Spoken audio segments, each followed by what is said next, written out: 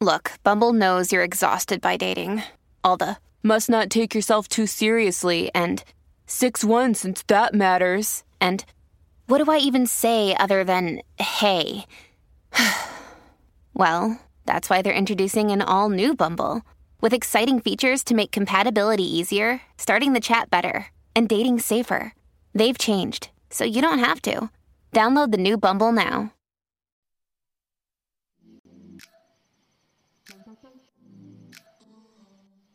Welcome back to the Coins and Connections podcast, where we explore all things books, business, and bullshit. My favorite bees.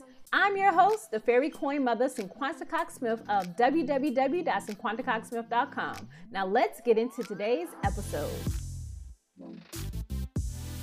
Hey guys, welcome back to the Coins and Connections podcast, episode 178. Today I am going to talk about 3 tips that you can use when starting a print-on-demand business in 2023.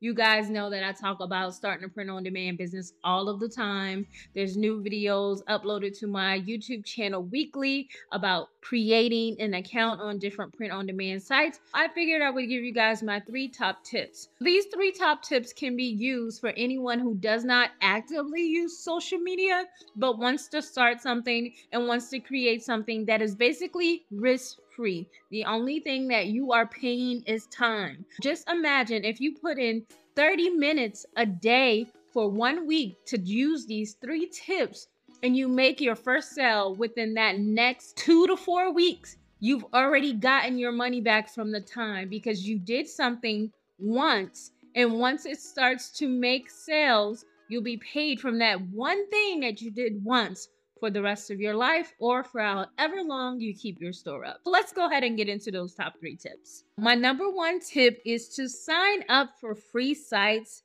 that have no fee. And the top 2 that I urge people to sign up for that is easy to get sales is TeePublic and Redbubble.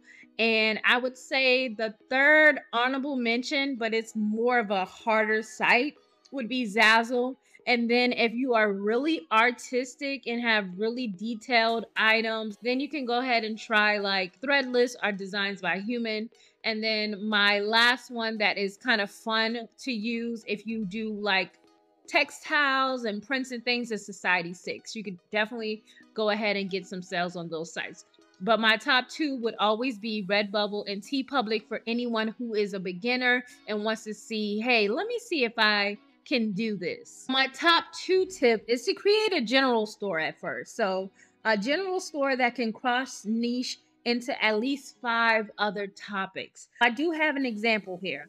Just imagine that your niche is animals, right? Animals is a large niche. Out of those animals, we are going to go ahead and say, let's focus on horses. Now, from the animal niche to the sub niche of horses. Now we're going to get deep into the different things that you can create about horse. You can create content or designs about horse trainers, horse riders, learning to ride a horse, being a horse track parent, betting on horses at the track, or just your love for different breed of horses. I am not a person who knows a lot about horses, but I'm sure you can create things about ponies. There's so many different things that you can do. You can even create shirts for people who want horses, who want someone to buy them a horse and they need to go ahead and get a hint out there. So you can create shirts for people who want to drop hints about getting a horse or a pony. There's so many different ways that you can go with that.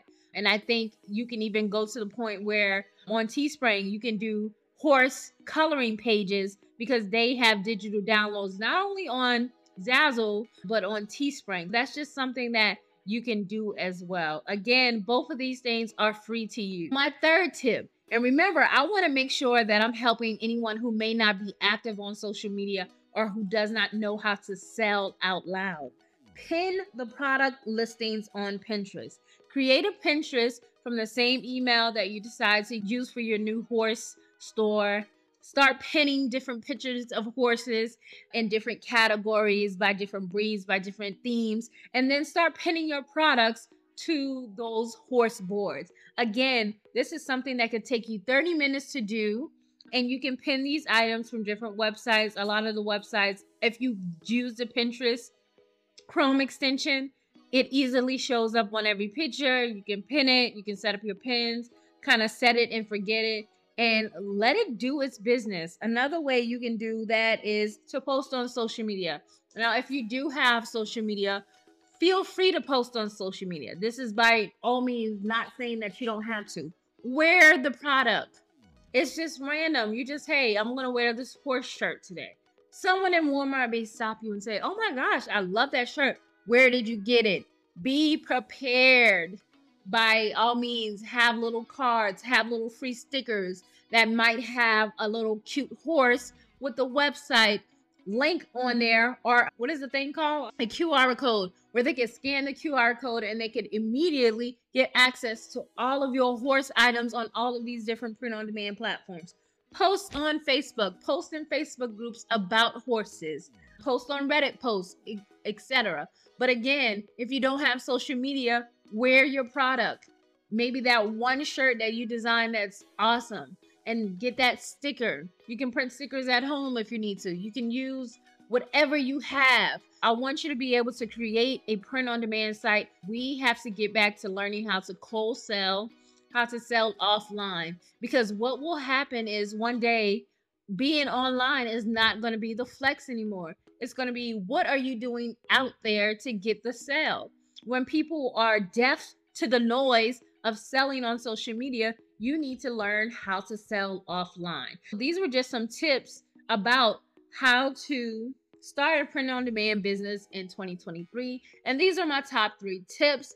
I hope that you heard something today that could help you say, I got an idea. I want to try it out. It's free. Let's see, I'm going to sacrifice maybe 3 hours this week on creating something that I believe that can work. That's all you need, is a plan and some motivation to get started on your print-on-demand journey.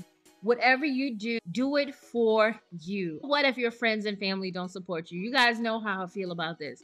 You're not doing it for them. You're doing it because this is your passion, or you want to make extra money. When you're real about what your objective is, everything else will fall in place. I hope this episode was right on time for someone. And if you guys are listening, I know I have my ways of doing things, but I really truly want you guys to leave a review for the podcast. I do want good quality content here, and I want great reviews to show people that this is a podcast that you should be listening to. I know there's so many others that you can choose from, but thank you so much for coming here week after week and supporting me. I truly appreciate it. And until next time.